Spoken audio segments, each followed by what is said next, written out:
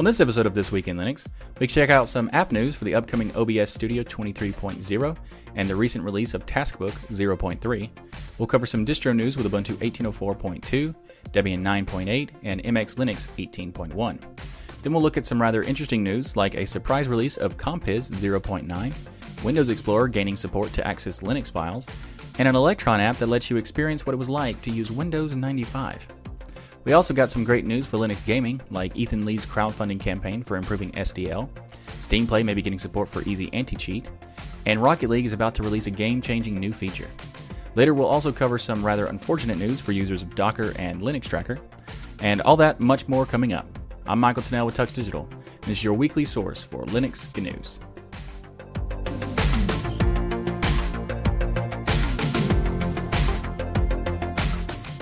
This episode of This Week in Linux is sponsored by DigitalOcean. DigitalOcean offers the simplest, most developer-friendly cloud platform. It's optimized to make managing and scaling apps easy with an intuitive API, multiple storage options, integrated firewalls, load balancers, and more. You can get access to this, plus their world-class customer support for as low as $5 per month. DigitalOcean also offers 2,000 cloud-agnostic tutorials to help you stay up to date with the latest open-source software, languages, and frameworks.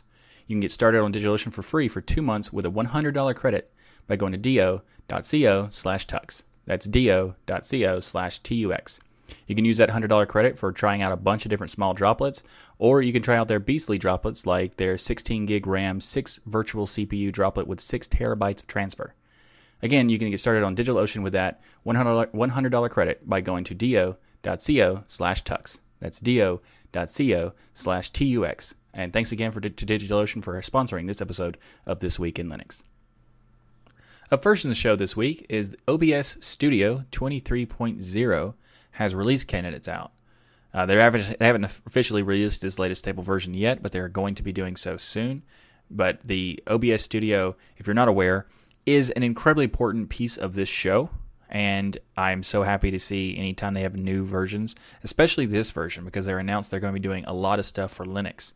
So first up, they said that they're going to be doing one of the biggest enhancements anyway, is that the VA API video encoder support will be built into the Linux version with version 23. There were third-party add-ons to do this, but they weren't that easy to implement.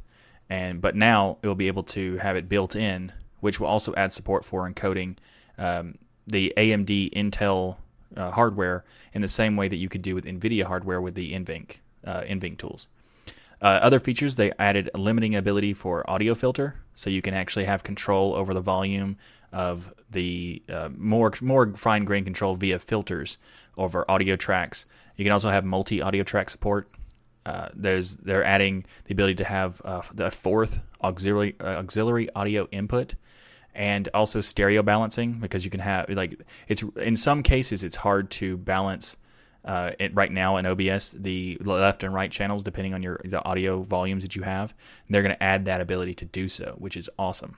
And another thing that's really cool, there's a thing called an OBS browser, and it's a plugin. Well, actually, in the regular OBS, it's just a regular feature. That's for the Windows version anyway. And it was called OBS-browser, and it allows you to load web pages and stuff like this. Like on the screen, if you're watching the video version, this is the OBS website that I'm loading their website into the scene via a browser plugin. Now, the OBS browser doesn't work on Linux, but so someone made a Linux browser that's kind of like a fork specifically for the Linux usage of it. So thankfully that they did that, because this made it possible for me to do the show in a more reasonable way. But the OBS team had decided to fix the OBS browser functionality in Linux so that plugin won't be necessary, and hopefully they'll include some of the modifications that they made, because Linux browser is really cool and has a lot of cool features. So anyway, they said that's something they're planning on addressing. There's a lot of other cool features with OBS, but fundamentally OBS, this show wouldn't be able to be made in a reasonable amount of time and a reasonable amount of effort without the existence of OBS. So it's just something I wanted to promote as far as like letting people know about it, as well as giving them attention to the fact that it's such a fundamental tool for making content these days that I just wanted to highlight this new release, because there's a lot of cool stuff coming. And with the new support for the AMD's functionality of having like hardware enabled or hardware encoding makes it's going to be a lot easier if you have hardware for with AMD or Intel to do streaming and all kinds of stuff, which means that it's high likelihood that my new graphics card that's coming, I don't know when exactly, but within a week or two or something like that, it's going to be an AMD card. So I'm excited to try it out because then I'll be able to potentially, theoretically, start doing more streams because I'll have a more powerful hardware to utilize in OBS. So I am looking forward to that. And if you'd like to find out more about OBS Studio, I'll have a link to the GitHub page for this release in the show notes below. Up next in the show is the latest release of Compiz 0.9.14. This is the first update for this branch in over 2 years. And this update brings some new modifications to the Compiz config settings manager, porting it to GTK3 and Python 3. They've restored the color filter plugin. They've added the ability to support loading configuration data from multiple files. And they've done a lot of improvements and bug fixes and things over that. And they've also removed some old code like support for KDE4 that's no longer being maintained by the KDE team anyway. So no reason to continue working on that. They've also done a lot of other things, but if you haven't heard about it, Compiz is a compositor for the Linux desktop for a variety of different DEs that use it. It used to be maintained for Unity by the Canonical team. So, well, the Ubuntu team specifically was maintaining their own version of Compiz. Now, there's also another version called Compiz Reloaded. It's a completely separate branch maintained by different people. The difference with these versions is that Compiz had a lot of work since 0.8 for streamlining and making the code more efficient. So there's a lot of like technical debt and bitrot code that's been removed in that version. And the Compiz Reloaded people decided to fork Compiz 0.8 instead of the Ubuntu version, so that they chose to start with that version, which means they'll have to clean up all the stuff that, or keep it in anyway. But clean up, in theory, they'd have to clean up all the stuff that the Ubuntu team already did. So this new project, or is like a continuation of the previous content that Ubuntu made. I'm not sure if any of the people who are on the current team of the latest release are from Ubuntu or not, but it does seem to be a continuation of that version. So I think it's really interesting because Compiz has had a history that's kind of weird. So like, if you haven't heard of it before, the most like the really flashy effects that you see on desktops, a lot of the times is being done by Compiz. So, for example, there was a thing a long time ago that was really popular to show the desktop cube, which was you'd had virtual desktops and you would like spin around a cube in order to get to the different desktops. It just looked cool. It wasn't really that useful functionally, but it did look cool. So a lot of people used it to demonstrate the power of Linux and how much you could do with it and all the various different like effects you could do. It was a really nice thing to see with for a lot of people. Even myself, when I first saw it, I was like, "Wow, that's pretty cool." And then I used it for a while and realized, "Wow, there's no reason to have these." But okay. Anyway, Compiz is really cool. But there's a thing that used to have that back in the day when Compiz was the go-to compositor. Now there's some other compositors that are people using for the different DEs. But when it was like the main compositor on Linux, and well, not main, but like one of the main, because also Kwin has been around for a while.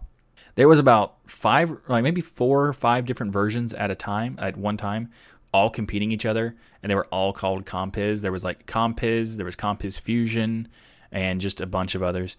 And then there was some like forks that renamed it without using the name Compiz. And it just seems like this is kind of happening again with the Compiz 0.9 and the Compiz Reloaded. Hopefully they'll decide to work together and not compete with each other because we don't want history to repeat itself. But if you are interested in learning more and how you can get a link to the latest version of Compiz 0.9, I'll have a link to it in the show notes. Up next in the show is Taskbook 0.3. Taskbook is a command line tool that allows you to manage to-do tasks and notes and various different items that you could do to keep track of like information that you want to keep track of. And it does it in an interesting way through the terminal.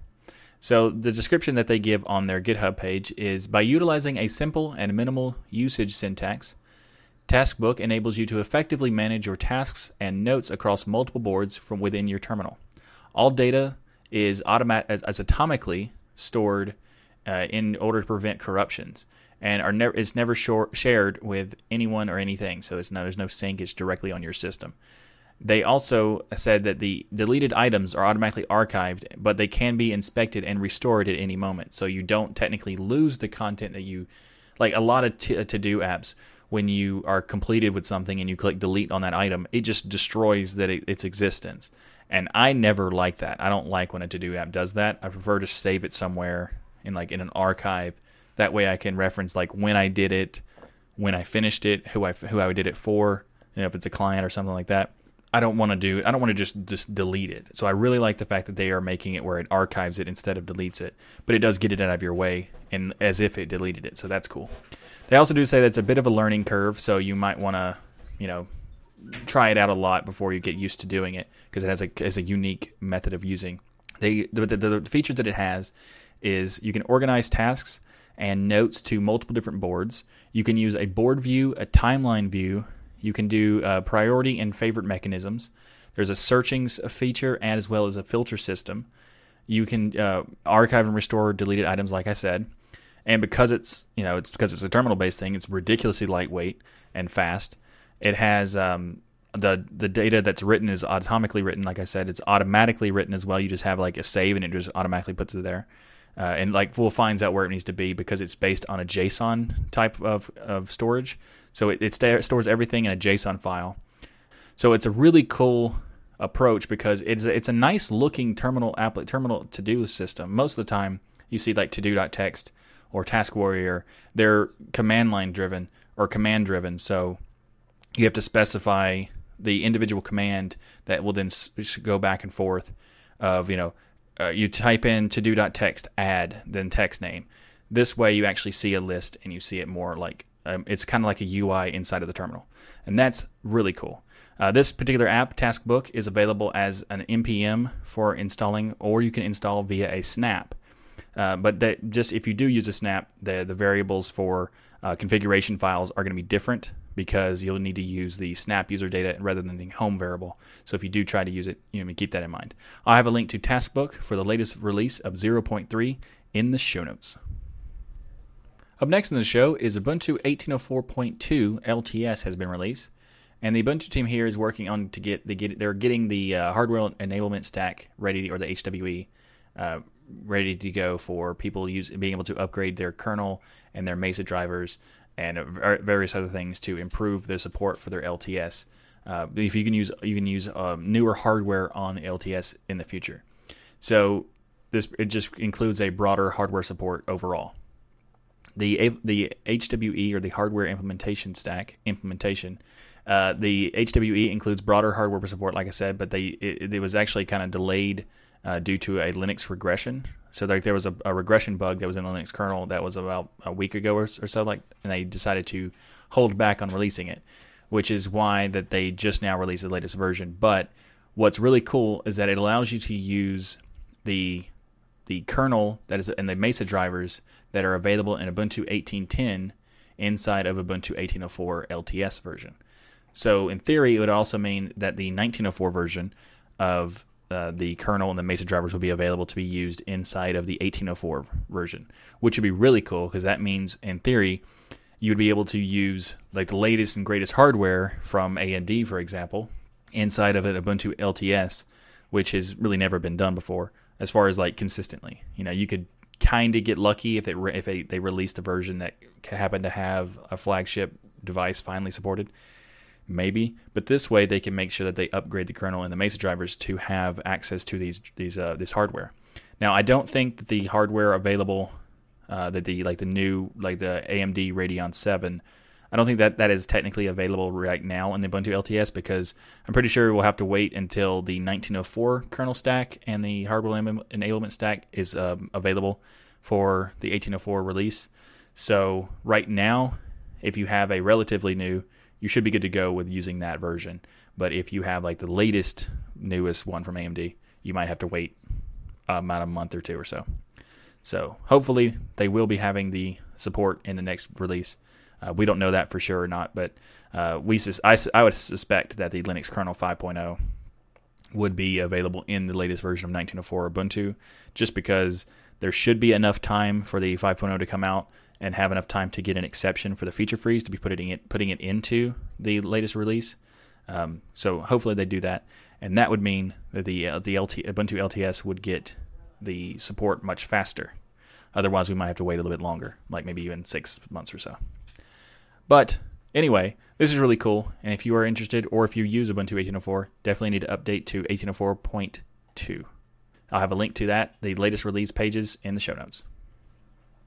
Up next in the show is Debian 9.8 has been released. This is mainly just a point release that fixes bugs and etc. And this, in the release notes, they said this point release mainly adds corrections for security issues along with a few adjustments for serious problems. And this is the 9.8 features like a lot of updated packages to fix some corrections and here and there, but also to fix 96 security updates, which includes fixes for QEMU, Ceph, Chromium, Systemd, and more.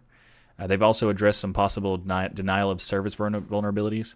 But for the most part, when these new versions of the stable release of Debian happen, it's mainly just a maintenance and security fixes. So it's not like there's anything like catastrophic or anything that's in these latest releases that's been fixed. It's just that they constantly, when they make new releases of the main stable version, it's typically only security releases or maintenance of correction bugs and that kind of thing. Whereas if you were to use Debian testing, you would get updates all the time for a variety of different things. But anyway, Debian 9.8 is released now, and if you are interested, I have a link to find out more in the show notes below. So speaking of Debian, MX Linux 18.1 has been released, and MX Linux is probably one of the best user-friendly distros that's based on Debian. Now, when I say based on Debian, I don't mean like technically based on Debian, but kind of like a direct, true Debian distro. And it's really hard to explain it because Ubuntu is based on Debian as well. But Ubuntu changes a ton of the infrastructure separate from Debian, whereas MX Linux is very, parallel with the way Debian works. So it's a different structure. So MX Linux is kind of like a more close to Debian than Ubuntu is in that respect. Anyway, MX Linux 18.1 is mainly a refresh of their ISO to include the Debian update that fixes the apt vulnerability, which was a remote code execution problem. But we talked about that in episode 52 of This Week in Linux. So if you're interested in finding out more about that particular vulnerability, you can find a link to that episode in the show notes. But this update for MX Linux is mostly just refresh, but they also did some cool things about adding some updates to their the Antix Live system. They use the Antix Live system from the Antix distribution inside of MX Linux to do their live media booting, which is like image on a stick, live USBs. If you take an ISO and burn it to a USB, well, not burn it, but to a USB, and so you can boot your system live from that USB. They use the Antix Live system to do that. So they've improved it so that the live media booting is better for UEFI users as well as users who are, for some reason or another, trying to boot from DVD, whatever reason that might be. So if you're trying to do that, there would be better support for that now. And also Antix distribution will have most of these fixes as well when their next release comes out. They haven't released their latest version yet, but when it does come out, it will have the same benefits of the live media booting and all that. So if you've never heard of it, MX Linux is a really good distribution for user-friendly, but still very close to Debian. And Antix is a very, very lean Linux distro that focuses on supporting all sorts of hardware and getting the most out of it as you can. So if you're looking for a super lightweight distro, Antix is a pretty good option. And MX Linux is also a really good option for lightweight, but it also has a lot of extra custom features to make it more user-friendly. The reason I want to talk about these is because I like these projects because they work in a collaborative structure. So a lot of the people who work on Antix also work on MX Linux and vice versa. So naturally. So it's an interesting process where they have one distro specifically built for lean approach to get as much as you can out of your system, and the other system is more of a casual user or just to get a good out of the box experience. So I like that, and I like to see projects like this collaborate like that. So anyway, very cool. If you have a link, I'll have a link to the show notes for MX Linux 18.1's release notes. Up next is some really good community news, and that's Ethan Lee's crowdfunding campaign that he started to improve SDL. If you haven't heard of him, Ethan Lee is an individual who makes a lot of indie game ports. He's ported a ton of games, including speedrunners, to Linux. I'll have a link to his website where you can see all the games that he's ported if you'd like to in the show notes. But this campaign he's trying to do is it's a way to. The goal of his new project is to get the Nintendo USB GameCube controller adapter to work on Linux. For those not familiar with this adapter, it allows players to connect up to 4 controllers and is a popular accessory for games like Super Smash Bros. And various different things. So emulation of various different older machines would be a really good reason to have this, because if you didn't have that, you have to use some kind of controller like a 360 controller, that kind of thing, which would not be as ideal using a native controller for those particular games. So Ethan says in the crowdfunding campaign, he says, "I would like to improve support for Nintendo's USB GameCube controller adapter on Windows, Mac, and Linux. You may know it is the Wii U GameCube adapter or the Nintendo Switch GameCube adapter." He said, I will do this by adding a special backend to SDL via their HID API-based joystick driver. Right now, there only exists platform-specific standalone programs that make virtual joysticks or programs writable at a low-level device support. So you'd have to have the individual emulator would have to have support specifically for that adapter built into it, rather than the kernel or rather than a SDL driver. So what he wants to do is write a driver that he could introduce out-of-the-box support to provide a extremely large catalog of existing software and emulation and various different games to be able to use these accessories without having to install anything extra. They just have access to doing this, and it also makes it easier for the emulator creators to support Linux, because they wouldn't have, or actually support really anything, because they wouldn't have to build these drivers themselves. So it's a really cool idea, and what's awesome is that his goal was for $1,500, and in just 48 hours of the project being announced, it is already fully funded at $1,520. You can still pledge your support if you'd like to.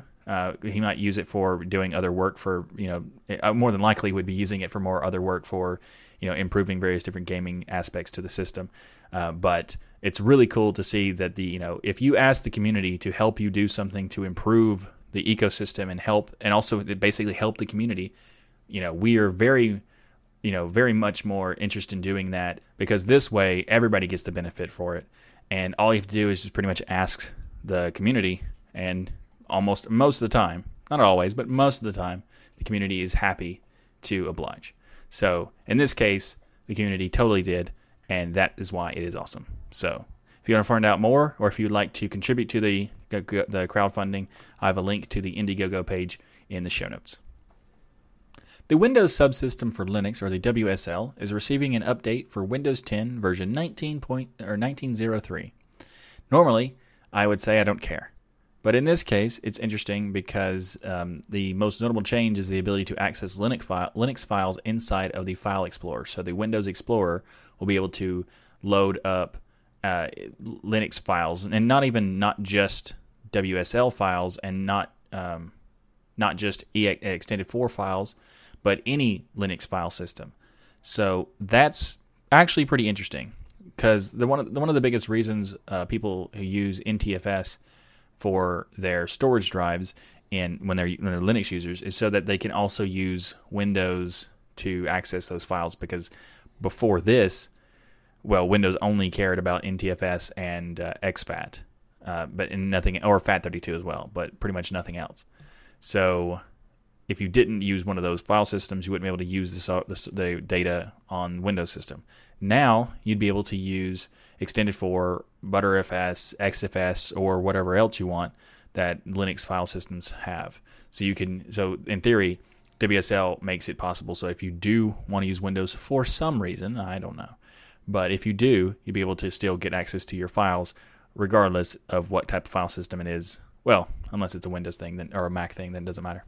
The idea is to allow users to copy, edit, and move these files inside WSL installations easier. The files will also be accessible through PowerShell, which is pretty interesting. So you could do some batch commands with it, or batch scripts with it. So this is good news for users of the WSL. The performance will have a bottleneck, and they also said that there's so far there's no information about whether it's going to be addressed at any time soon. So maybe the bottleneck will still be there forever, or maybe eventually they'll fix it. I don't know. But hopefully for people who do want to use it, it won't be so drastic. Because if you have, bare metal would automatically have a much faster speed because they're going to have an overhead thanks to the WSL. So anyway, if you're interested in learning more, I have a link to it, to this blog post from Microsoft in the show notes. Up next in the show is some unfortunate news. Actually, I think it's the first bit of unfortunate news, where the next topic will also be a little bit unfortunate.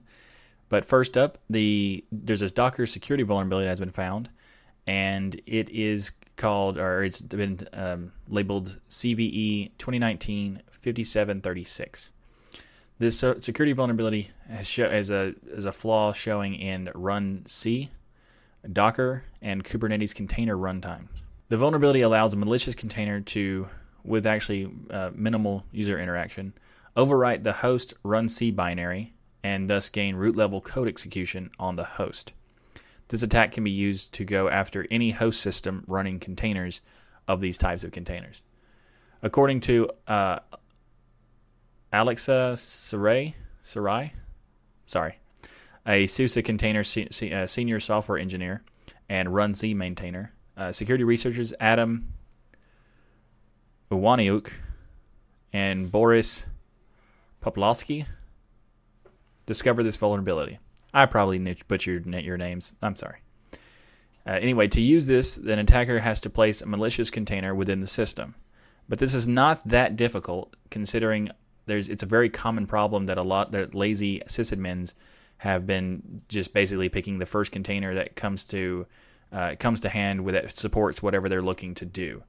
And a lot of times people are not looking to see if the software that the container is doing what it's supposed to be.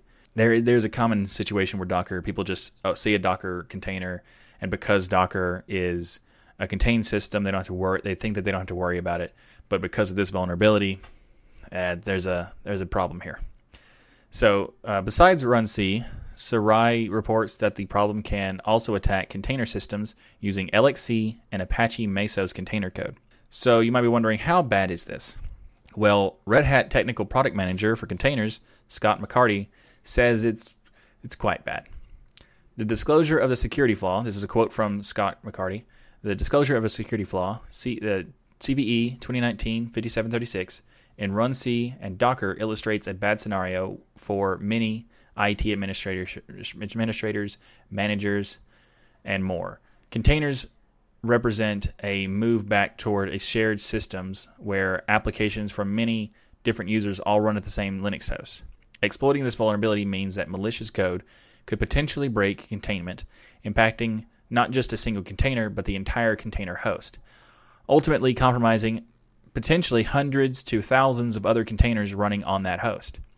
While there are few incidents that could qualify as a doomsday scenario for enterprise IT, a cascading set of exploits affecting a wide range of interconnected production systems qualifies. And that's exactly what this vulnerability represents. So, yeah, if you're running any kind of containers, especially the ones that I've listed, you might want to update as soon as possible. You should patch and if you haven't already patched your systems, you should do that ASAP. So, yeah. Let's go move to the next unfortunate topic. You may or may not have heard about some issues going on with a Linux Tracker website recently. If you aren't aware what Linux Tracker is, it is a website that keeps track of torrents for downloading and sharing Linux distros. But there have been some issues and reports of Linux Tracker being compromised and injecting a crypto miner and injecting excessive ads, including clickjacking ads. I have some good news and some bad news about this particular topic. So the good news is they weren't hacked. So ISOs and everything like that should be fine and likely to not be compromised. Should be okay there. The bad news here is, though, it appears that they did both of these on purpose. They purposely added a crypto miner, and they purposely added these advertising or these clickjacking ads. So, personally, I'm not against the project, any particular project using crypto mining plugins on their website if users are willing to participate and are informed of said participation. However, if you didn't see the news update that they released a year ago, you wouldn't know that they're doing crypto mining, but they are doing crypto mining. So I'm saying you're not being asked for participation for the permission to do so. So I would say this is an egregious thing to do, to just use someone's system without their permission to do so. I also am not against ads, but there's a reasonable limit of where ads go from being helpful to a site and then hurtful to the user. Having clickjacking ads, which is what that means, is that if you click somewhere on one of the links, instead of going to where you want it to go, it just pops up a redirect to an ad. And in some cases, these ads are even not safe for work and therefore are horrible for them to be using. So, there's a limit depending on a different user's perspective of what is okay and what isn't when it comes to ads and crypto mining, etc. But I think it's safe to say that in this case, the Linux Tracker website has broken that limit. They're doing the crypto mining without your permission. They're not informing you that it's even happening. They are doing ads that are injecting ads on, clickjacking. So you could, and they're also not vetting what the ads are. They're just random nonsense ads. So, yeah, it's an unfortunate situation here. Because of this, several distro developers are pulling their ISOs from the site in response to how they're doing this. In fact, even MX Linux, like we talked about earlier in the episode, they've decided to pull their ISOs from this tracker.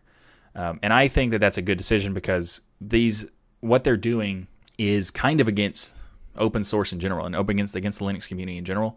Not necessarily negative to the software that they're providing, but the fact that they are doing things without permission, they're doing things without informing you, and what they're doing is potentially detrimental to the user. For example, crypto mining, if you're not aware and you just happen to leave that tab open, then it could be using your computer while you're trying to do other things and making it slow down or crash other stuff.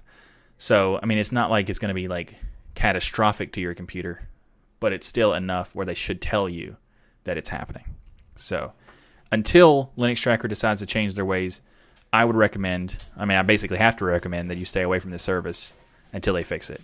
So hopefully they'll do a more reasonable thing of having these ads, like banner ads or text ads or something reasonable. And if you're going to do crypto mining, you should have some websites will ask you for permission to do cookies. This doesn't do that, but at least it should ask you for permission to do crypto mining. So think about that if you run this website, because right now, I can't recommend it. In fact, I'd have to tell people to not use it because it's just, not a good idea. Not a good idea. Anyway, let's move on to a much, much happier news. So the first bit of good news is that the Easy Anti-Cheat service may be coming to Steam Play. Valve and Easy Anti-Cheat are apparently working to get it supported on Steam Play. There hasn't been an official announcement yet, but a Valve developer did reply to a user on the VKX Discord to say that they're probably referring to the ongoing conversation, which is currently stalled by the NDA. So there is an NDA about the Easy Anti-Cheat and Valve doing a discussion about bringing it to Wine and Steam Play specifically, which would be a massive improvement. It would change even more so than Steam Play already changes the system, because a lot of the reasons why some games are not available on Steam Play is specifically because of these anti-cheat tools. And Easy Anti-Cheat is one of the most popular ones, and if they were to make it possible to use Easy Anti-Cheat in Steam Play, then a lot more games would be available to be played on Linux through Steam Play. So that is really, really cool, and there's a lot of potential to be game-changing. I'm not using that pun on purpose. It is game changing, and literally and also figuratively.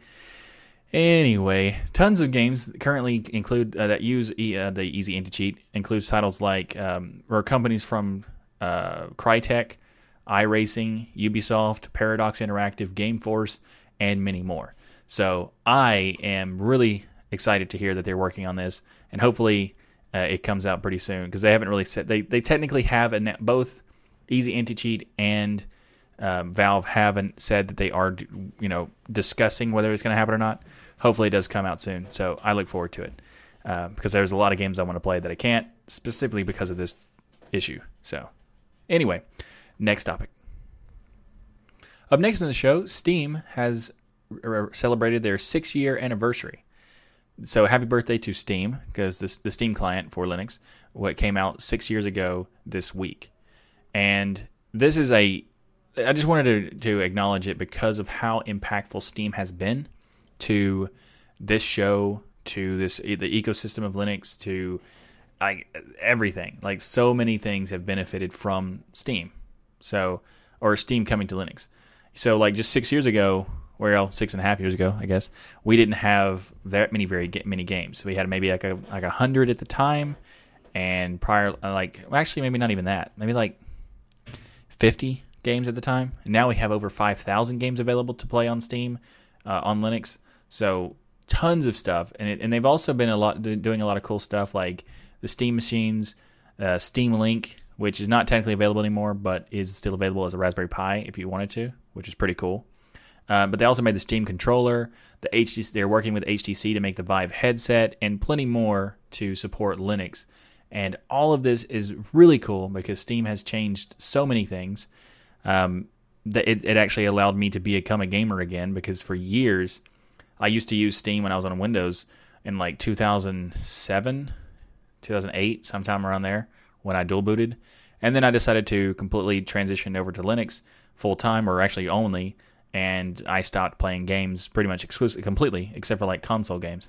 When Steam came around and made it possible to play PC games, it gave me an opportunity to get back into that world, which is awesome because otherwise I wouldn't have. So, there's so many things that Valve has done when they brought Steam to Linux, and they've also, in theory, AMD before the Steam client came to Linux, AMD was garbage on Linux.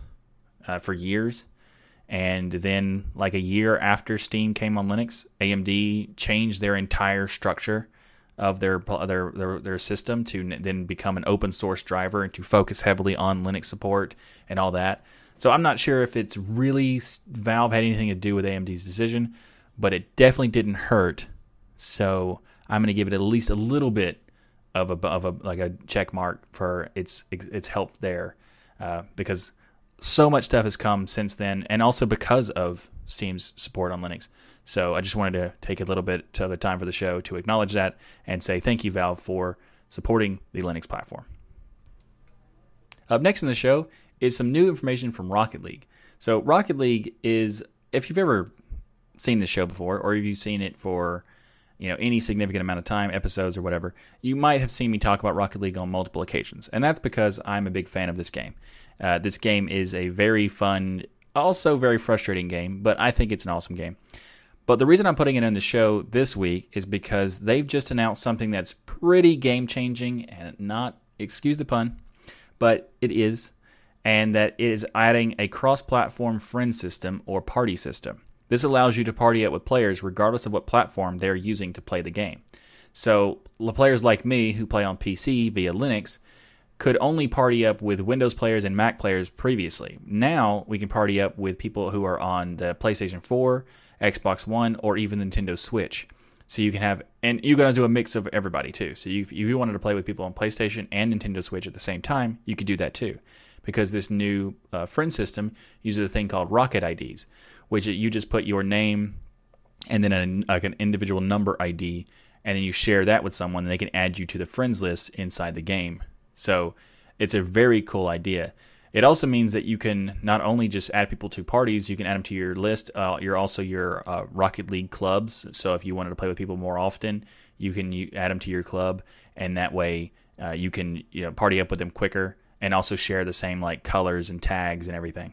So it's very cool. And also this release that's coming out on this new friend system is coming out this Tuesday. So if you are interested in trying it out, and if you have one of those platforms, I mean, you could feel free to add me to the friends list. It'll be awkward probably because I play at the champ level, and if you haven't played it before or haven't played it in a while, it might be a little awkward, but we can still try it and play like a private match or whatever. We can do like some weird, like have a community silly game where we do Rumble and do like, I don't know, Chaos Rumble or something, 4v4 Rumble. That'd be fun. So anyway, the competitive season 9 will come to an end as well, which will also give like special rewards for everybody who plays the ranked version. If you haven't played ranked, you can go ahead and play a little bit now and get some rewards. You won't get everything, obviously, but you can get at least the bronze reward. So there's a new wheels that are coming out, and they're pretty nice. I like them.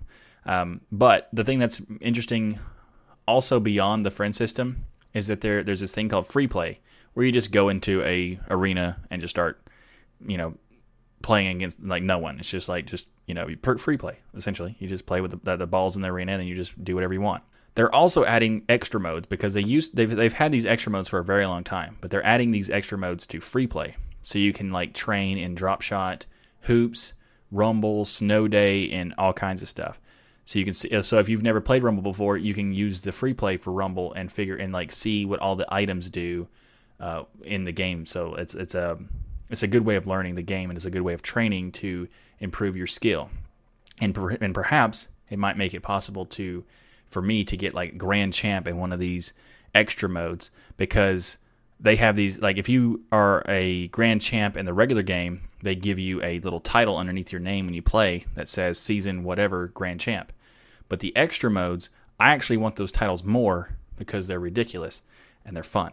So if you win a Grand Champ in Rumble, you get RNG Champ. If you get it in Drop Shot, it's called the Floor Destroyer. If you get in Hoops, you're a Dunk Master. And my favorite, if you get in Snow Day, you're a Blizzard Wizard. So I want to be Season 10 Blizzard Wizard. Just because. That's fun to say. Anyway. Rocket League, cross-platform friend system, very cool. And feel free to send me an invite. My gamer tags is the ID. I don't know what it is because it's not out yet, but it's Tux Digital and then some numbers. So feel free to join the Discord at tuxdigital.com/Discord or the Telegram group, tuxdigital.com/Telegram. So when this actually does come out, I'll be able to share that information with you. And before we move on to the next topic, I wanted to say that as soon as the graphics card that I've ordered is going to come in, as soon as it gets here, I'm going to try and stream some Rocket League for everybody if you're interested, and especially if you're at the same level, we could play on the stream as well too. But I don't know when that will happen. Hopefully soon. And anyway, if you would like to follow and watch the streams, I'll probably not stream on YouTube for those games because the latency and some pixelation issues that YouTube has sometimes. I'll probably just stream on Twitch. So if you are interested, you can follow the channel on Twitch by going to twitch.tv/tuxdigital. So let's move to the next topic. Up next in the show is some great Humble bundles that are out. There's some game bundles, there's some book bundles, and comic book bundles. So first up, we'll just talk about the game bundle. The Game Maker bundle has quite a few games that are like Linux related, like Cook, Serve, Delicious, and some others. If you're interested, I'll have a link to that in the show notes. But I want to talk about first the book bundles. So there are some interesting book bundles, including Robotics and Internet of Things, or IoT bundle. This bundle has books about learning robotics using Python, programming projects for Internet of Things, lots of Raspberry Pi books. It also has development of hands-on chatbots or hands-on development, really, of chatbots and conversational UI development. That's an interesting concept to have. That's one of the things I'm interested in checking out for myself in that bundle. They also have embedded Linux development using Yocto project, as well as IoT solutions with blockchain, because why not? because blockchain's everything at this point. There's a big keyword, keyword bingo if you're looking for that. There's also another bundle called Intro to Code. So you can learn to code for Python programming by making a game.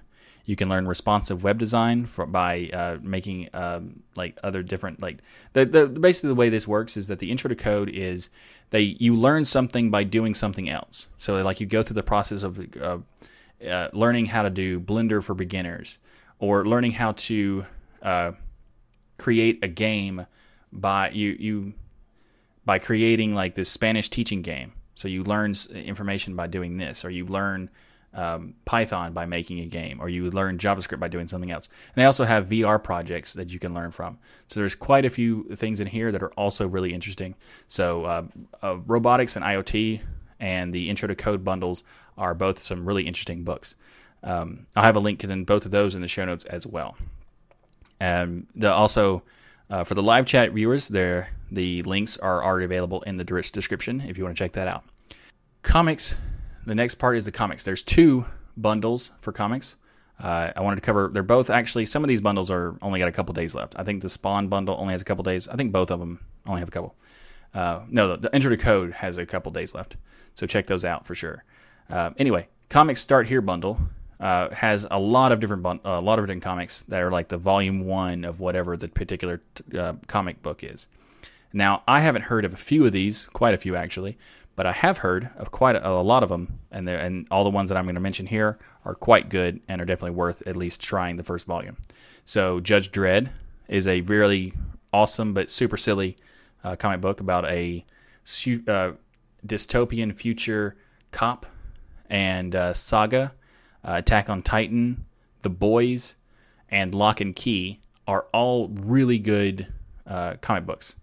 They're very good stories in general, but they're Lock and Key is one I want to talk about as well, because Lock and Key is a concept of this family called the Locks, L-O-C-K-E, Lock, and also they have this place called the Key House, which is their home. But this key house is also super special because if you use the right key in a particular door, you could open a portal to another location or to another dimension or to all kinds of different things. So the concept is the Lock and Key of the book is that you see a fantasy story about people. In one case, a child accidentally opens a door with a particular key that makes him trade bodies with someone else, somewhere else in the world. It's a really interesting concept. So it's also kind of a horror genre too, just so you know. But anyway, it's a really cool idea. So I'll have a link to that, the Comics Start Here bundle, in the show notes. And also finally in the Humble Bundle is Spawn bundle. So I'm a big fan of comics. Spawn is one of those comics that I read when I was a kid. I didn't get very far actually. I got like probably 20 issues, and but it was still really good because Spawn is from Image Comics, and they're very detailed artists. Like the Spawn is a super detailed book of the art is amazing, really. But what's really cool about this is this bundle, you can get over 110 issues of Spawn for just $15. So that's pretty cool. And I wanted to put it in here mainly to let you know that it's happening. Also to remind myself I should go buy that bundle because I could finish, at least the first series of Spawn. Because I think after 100, I think the first 1 to 100 was like the main story, and then he started making other stories after that. So what's really cool is that this bundle will get you the whole first story for, $15. Really cool. Anyway, I have a link to all these in the show notes below. And just so you know, every link for these bundles is an affiliate link. So if you were to decide to purchase these bundles, there will be a small percentage from Humble Bundle that will be given to the Tux Digital channel and this podcast. So I would appreciate it if you were to use those links if you do decide to purchase these bundles. So yeah, links to those in the description and on the show notes. I know what you've all been thinking. I wish I could run Windows 95 again. Or maybe you've never tried it before. Maybe you weren't alive when Windows 95 came out or was used. So you wanted to try that, experience it for yourself. Well, you can do that with Windows 95 OS Electron app. Because reasons.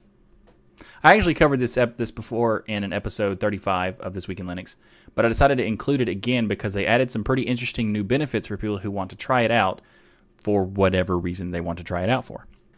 So that they have a new Windows 95 disk image in this version. They've also added the ability to try Microsoft Front Page, Netscape 2.0, and Front Page Server for some reason. You can also play some games on this as well, including Doom, Wolfenstein 3D, A10 Tank Killer, and Grand Prix Circuit. They also added the ability to reset the machine and also added support for high DPI devices. Now, I've never considered the idea of using Windows 95 with high DPI, so I'm pretty interested to see what happens here, but that's... Anyway, they've also added support for sound so that the games would actually, make sense when you play them. But overall, I think this is a really interesting, while albeit kind of ridiculous, application that you can use. But you don't have to run it in a VM because it is just an Electron app, so you could just run the app on your regular computer and it'll just work. So if you are interested, or if nostalgia has taken hold of you, and you want to try out a full Windows 95 experience, well, not necessarily full, I guess, but as full as you can now, you can download this app because it's available as a dev file and an RPM file, and it should work on quite a few Linux distros. So if you are interested, I have a link to the GitHub page for this particular application in the show notes below. Thanks for watching this episode of This Week in Linux. If you like what I do here on this show, please like that smash button and be sure to subscribe. If you'd like to support the Tux Digital channel, we have multiple ways to contribute via PayPal, Patreon, and many more. You can learn more by going to tuxdigital.com/contribute.